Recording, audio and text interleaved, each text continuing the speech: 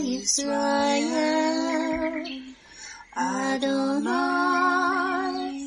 Eloheinu, Adonai Echad,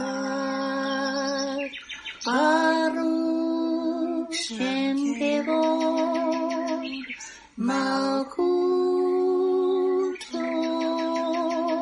Leolam Va'ed. Hear, O Israel, the Lord is our God, the Lord is one. Blessed be the name of the glory of his kingdom forever and ever. Amen. Good morning, Mishpachah. Welcome to the Daily Audio Torah. I'm Laura Densmore, your host, and I'm so glad you're joining in with me today. Today is Tuesday, September 14. The Day of Atonement, also known as Yom Kippur, is rapidly coming upon us. This year, it will be observed from Friday night sundown, September 17th, and all day Saturday, September 18th, to sundown. The Bible tells us that on this day, we are to do the following. And the Lord spoke to Moses, saying, Also, the 10th day of the 7th month shall be the Day of Atonement. It shall be a holy convocation for you. You shall afflict your souls and offer an offering made by fire to the Lord. And you shall do no work on that same day, for it is the Day of Atonement, to make atonement for you before the Lord your God. For any person who is not afflicted in soul on that same day shall be cut off from his people. And any person who does any work on that same day, that person I will destroy from among his people. You shall do no manner of work. It shall be a statute forever throughout your generations in all your dwellings. It shall be to you a Sabbath of solemn rest, and you shall afflict your souls. On the 9th day of the month, at evening, from evening to evening, you shall celebrate your Sabbath. That's Leviticus 23, verses 26 to 32. The major themes associated with Yom Kippur, or Day of Atonement, are: it is known as the Day of Atonement. This is the day that the God of Israel would forgive the sins of his people in a national way. It is known as face to face. This is an idiomatic expression for being in his presence. It is the day, and is recognized as the holiest day in the year. It is known as the fast, a day that we afflict our souls. It is known as the Great Shofar. It is also known as Nilah, the closing of the gates of heaven. Yom Kippur is the day when white garments were worn by the high priests. What is the deeper spiritual meaning? White garments are associated with purity, holiness, and with our sins being forgiven. As it is written in Isaiah chapter 1 verse 18, Come now, and let us reason together, says the Lord. Though your sins be as scarlet, they shall be as white as snow. Though they be red like crimson, they shall be as wool. Yeshua is our great high priest, and he lives to ever intercede for us, as it is written in Hebrews 7 verses 22 and 25. By so much more, Yeshua has become a surety of a better covenant. Therefore, he is also able to save to the uttermost those who come to God through him, since he always lives to make intercession for them. The blood of Yeshua takes away our sins. The blood of the Messiah reconciles us to the Father. The blood of Messiah gives us eternal redemption.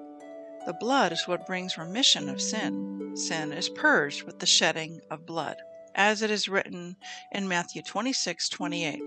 For this is my blood of the New Testament, which is shed for many for the remission of sins.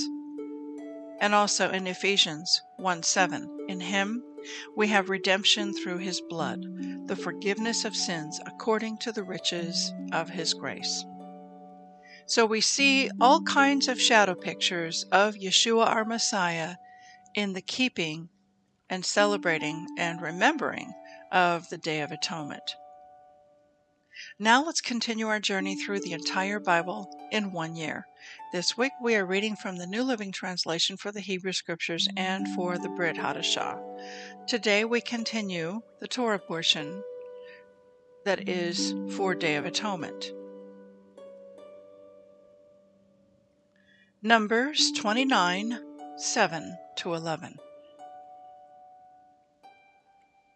10 days later, on the 10th day of the same month, you must call another holy assembly. On that day, the Day of Atonement, the people must go without food and must do no ordinary work. You must present a burnt offering as a pleasing aroma to the Lord. It will consist of 1 young bull, 1 ram, and 7 one-year-old male lambs, all with no defects.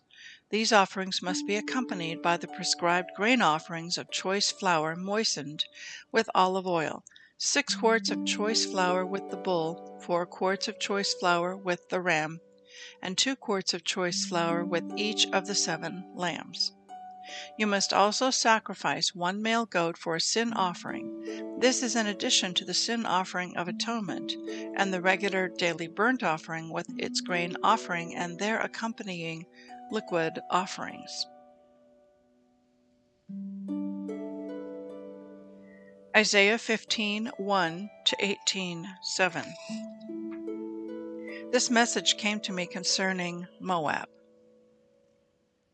In one night the town of Ar will be leveled, and the city of Kir will be destroyed. Your people will go to their temple in Dibon to mourn. They will go to their sacred shrines to weep. They will wail for the fate of Nebo and Medeba, shaving their heads in sorrow and cutting off their beards. They will wear burlap as they wander the streets. From every home and public square will come the sound of wailing. The people of Heshbon and Alela will cry out. Their voices will be heard as far away as Jahaz. The bravest warriors of Moab will cry out in utter terror. They will be helpless with fear. My heart weeps for Moab. Its people flee to Zoar and Eglath Shalisha. Weeping, they climb the road to Luhith. Their cries of distress can be heard all along the road to Horonaim. Even the waters of Nimrim are dried up. The grassy banks are scorched. The tender plants are gone. Nothing green remains. The people grab their possessions and carry them across the ravine of willows. A cry of distress echoes through the land of Moab, from one end to the other, from Eglam to Beer Elam. The stream near Dibon turns red with blood. But I am still not finished with Dibon. Lions will hunt down the survivors, but those who try to escape and those who remain behind. Send lambs from Selah as tribute to the ruler of the land. Send them through the desert to the mountain of beautiful Zion. The women of Moab are left like homeless birds at the shadow crossings of the Arnon River. Help us, they cry. Defend us against our enemies. Protect us from their relentless attack. Do not betray us now that we have escaped. Let our refugees stay among you. Hide them from our enemies until the terror is past. When oppression and destruction have ended, and enemy raiders have disappeared, then God will establish one of David's descendants as king. He will rule with mercy and truth. He will always do what is just and be eager to do what is right. We have heard about proud Moab, about its pride and arrogance and rage. But all that boasting has disappeared. The entire land of Moab weeps. Yes, everyone in Moab mourns for the cakes of raisins from Kir Hareseth. They are all gone now. The farms of Heshbon are abandoned. The vineyards at Sibmah are deserted. The rulers of the nations have broken down Moab, that beautiful grapevine. Its tendrils spread north as far as the town of Jazer and trailed eastward into the wilderness. Its shoots reached so far west that they crossed over the Dead Sea. So now I weep for Jazer and the vineyards of Sibmah. My tears will flow for Heshbon and Alela. There are no more shouts of joy over your summer fruits and harvest. Gone now is the gladness, gone the joy of harvest. There will be no singing in the vineyards, no more happy shouts, no treading of grapes in the winepresses. I have ended all their harvest joys. My heart's cry for Moab is like a lament on a harp. I am filled with anguish for Kir Hareseth. The people of Moab will worship at their pagan shrines, but it will do them no good. They will cry to the gods in their temples, but no one will be able to save them. The Lord has already said these things about Moab in the past, but now the Lord says, within 3 years, counting each day, The glory of Moab will be ended. From its great population, only a feeble few will be left alive. This message came to me concerning Damascus. Look, the city of Damascus will disappear. It will become a heap of ruins. The towns of Aroer will be deserted. Flocks will graze in the streets and lie down undisturbed, with no one to chase them away. The fortified towns of Israel will also be destroyed, and the royal power of Damascus will end. All that remains of Syria will share the fate of Israel's departed glory, declares the Lord of heaven's armies. In that day Israel's glory will grow dim, its robust body will waste away. The whole land will look like a grain field after the harvesters have gathered the grain. It will be desolate, like the fields in the valley of Rephaim after the harvest. Only a few of its people will be left, like stray olives left on a tree after the harvest. Only 2 or 3 remain in the highest branches, 4 or 5 scattered here and there on the limbs, declares the Lord, the God of Israel. Then at last the people will look to their Creator and turn their eyes to the Holy One of Israel. They will no longer look to their idols for help or worship what their own hands have made. They will never again bow down to their Asherah poles or worship at the pagan shrines they have built. Their largest cities will be like a deserted forest, like the land of the Hivites and Amorites abandoned when the Israelites came here so long ago. It will be utterly desolate. Why? Because you have turned from the God who can save you. You have forgotten the rock who can hide you. So you may plant the finest grapevines and import the most expensive seedlings. They may sprout on the day you set them out. Yes, they may blossom on the very morning you plant them, but you will never pick any grapes from them. Your only harvest will be a load of grief and unrelieved pain. Listen, the armies of many nations roar like the roaring of the sea. Hear the thunder of the mighty forces as they rush forward like thundering waves. But though they thunder like breakers on a beach, God will silence them, and they will run away. They will flee like chaff scattered by the wind, like a tumbleweed whirling before a storm.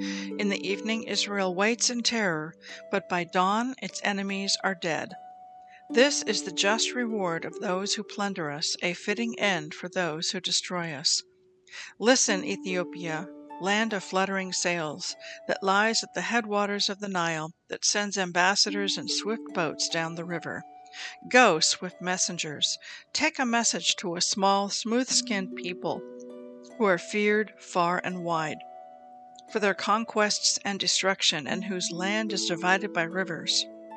All you people of the world, everyone who lives on the earth, when I raise my battle flag on the mountain, look. When I blow the ram's horn, listen. For the Lord has told me this: I will watch quietly from my dwelling place, as quietly as the heat rises on a summer day, or as the morning dew forms during the harvest. Even before you begin your attack, while your plans are ripening like grapes, the Lord will cut off your new growth with pruning shears. He will snip off and discard your spreading branches.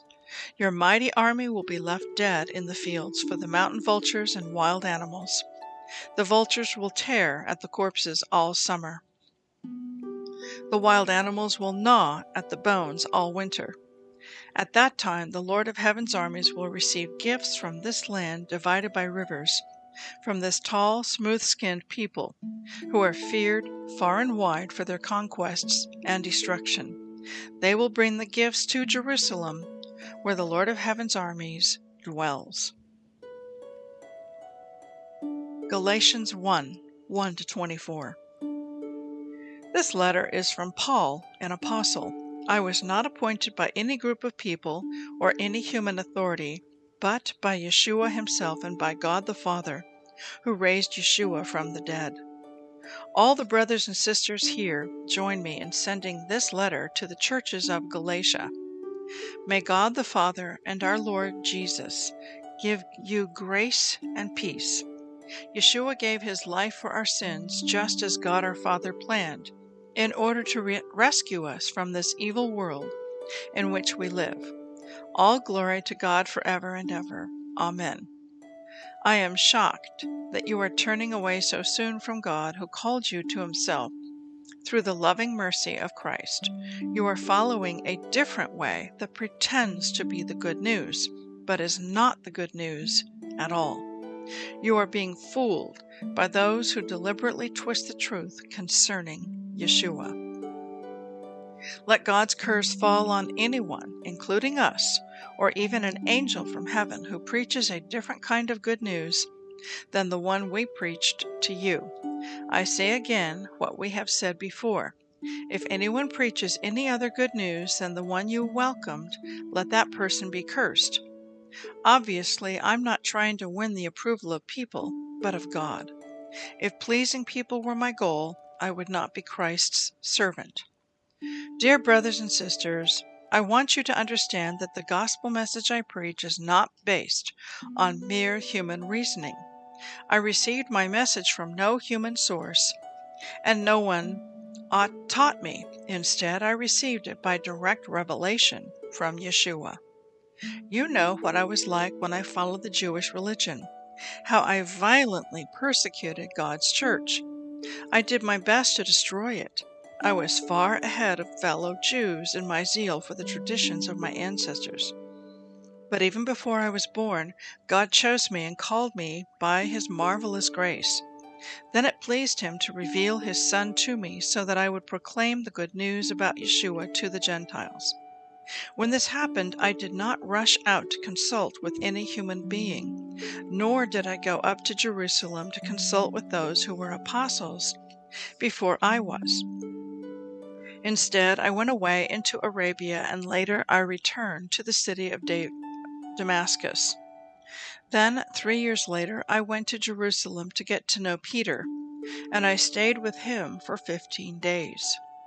The only other apostle I met at that time was James, the Lord's brother. I declare before God that what I am writing to you is not a lie. After that visit, I went north into the provinces of Syria and Cilicia, and still the churches in Christ that are in Judea didn't know me personally. All they knew was that people were saying, "The one who used to persecute us is now preaching the very faith he tried to destroy," and they praised God because of me.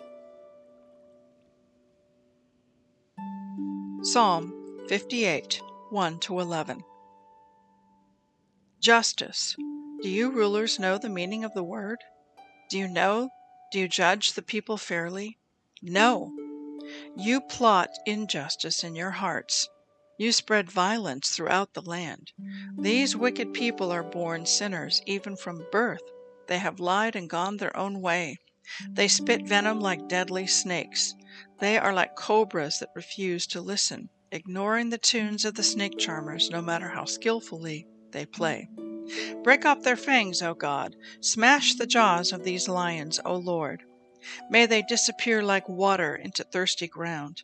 Make their weapons useless in their hands. May they be like snails that dissolve into slime, like a stillborn child who will never see the sun. God will sweep them away, both young and old, faster than a pot heats over burning thorns. The godly will rejoice when they see injustice avenged. They will wash their feet in the blood of the wicked. Then at last everyone will say, "There truly is a reward for those who live for God. Surely there is a God who judges justly here on earth." Proverbs 23:12. Commit yourself to instruction. Listen carefully to words of knowledge. I want to speak to you today from Isaiah chapter 17, verses 1-3. And this chapter often gets much attention because it's a future prophetic prophecy about an event that has not yet happened. But in light of recent events that are now unfolding I think we're closer to the fulfillment of this prophecy than ever before. Let's look at those verses. Isaiah chapter 17, starting in verse 1. The message came to me concerning Damascus. Look, the city of Damascus will disappear. It will become a heap of ruins. The towns of Aurora will be deserted. Flocks will graze in the streets and lie down undisturbed, with no one to chase them away.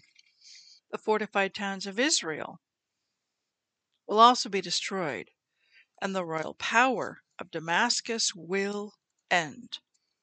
All that remains of Syria will share the fate of Israel's departed glory, declares the Lord of heaven's armies, Yahweh Sabaoth. Now, if you've been following events in the news recently, Damascus in Syria has fallen into the hands, the power and the control of the Taliban. And sadly, hundreds of Americans were left behind and did not get out in time. And as of this recording, no more flights are leaving Damascus to bring U.S. citizens or other foreign nationals out. They are just left behind. And the other thing that's of deep concern is that the Taliban, several weeks before the fall of Damascus into the hands of the Taliban, I think August 30th or the 31st was the last day that U.S. troops were technically allowed to be on Afghan soil. Back in July, towards the end of July, there was a significant meeting between Taliban leaders and Chinese leaders. The Chinese embassy remains open in Afghanistan, and there are warm relations between the new Taliban government and China. In addition, the Russians have very positive relations with Afghanistan and with the new leaders of the Taliban. What does this mean? It's a shift in power in the Middle East.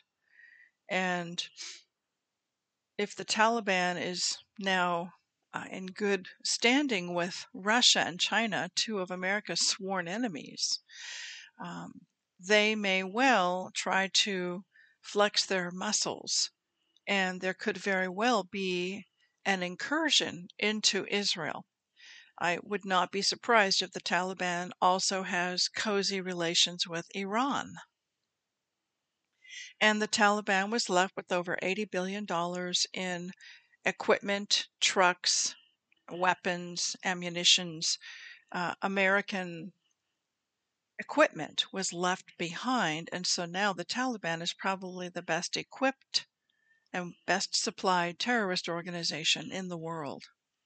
So what does this all mean? What could happen? What's the possible scenario that could unfold?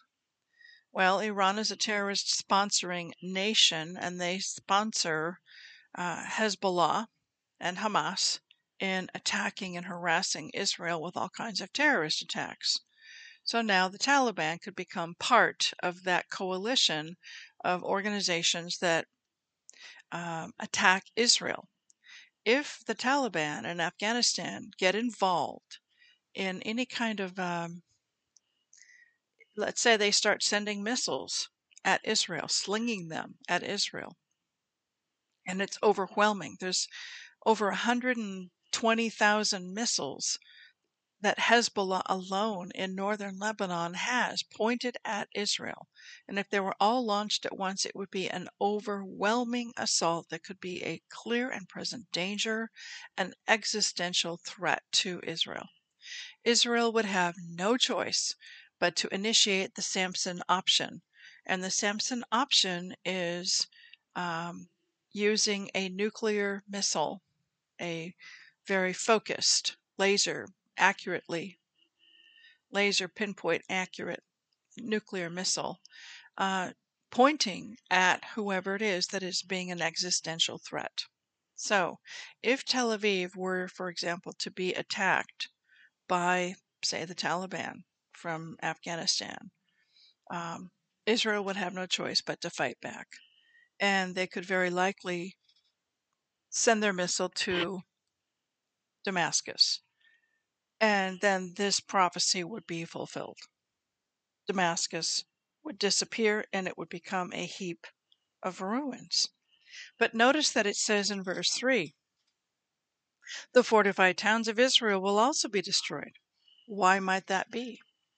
Because there's a war going on between Syria and Israel. That would explain why we see Damascus in ruins and we see Israeli towns also destroyed. So, beloved, I believe we are getting closer to this scenario being fulfilled. So it is time that we intercede and we pray for Israel like never before, that they would be on high alert, that they would be aware, that they would be ready and prepared for any such attack that could come at them. I don't believe that Israel would do a first strike, but I do believe Israel will defend itself if and when they are attacked. So let us keep Israel in our prayers. Amen. Have a blessed day, and we'll see you tomorrow. Yevrekka Adonai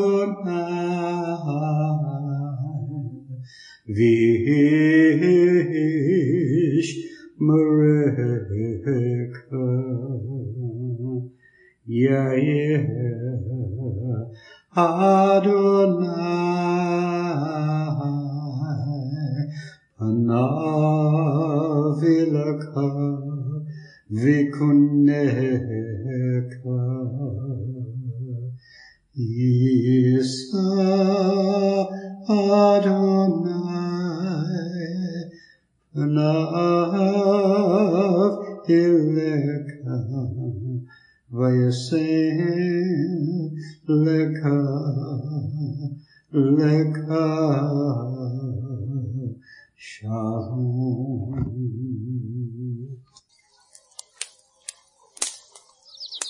The Aaronic blessing from Numbers chapter 6, 24 to 26. Adonai bless you and keep you.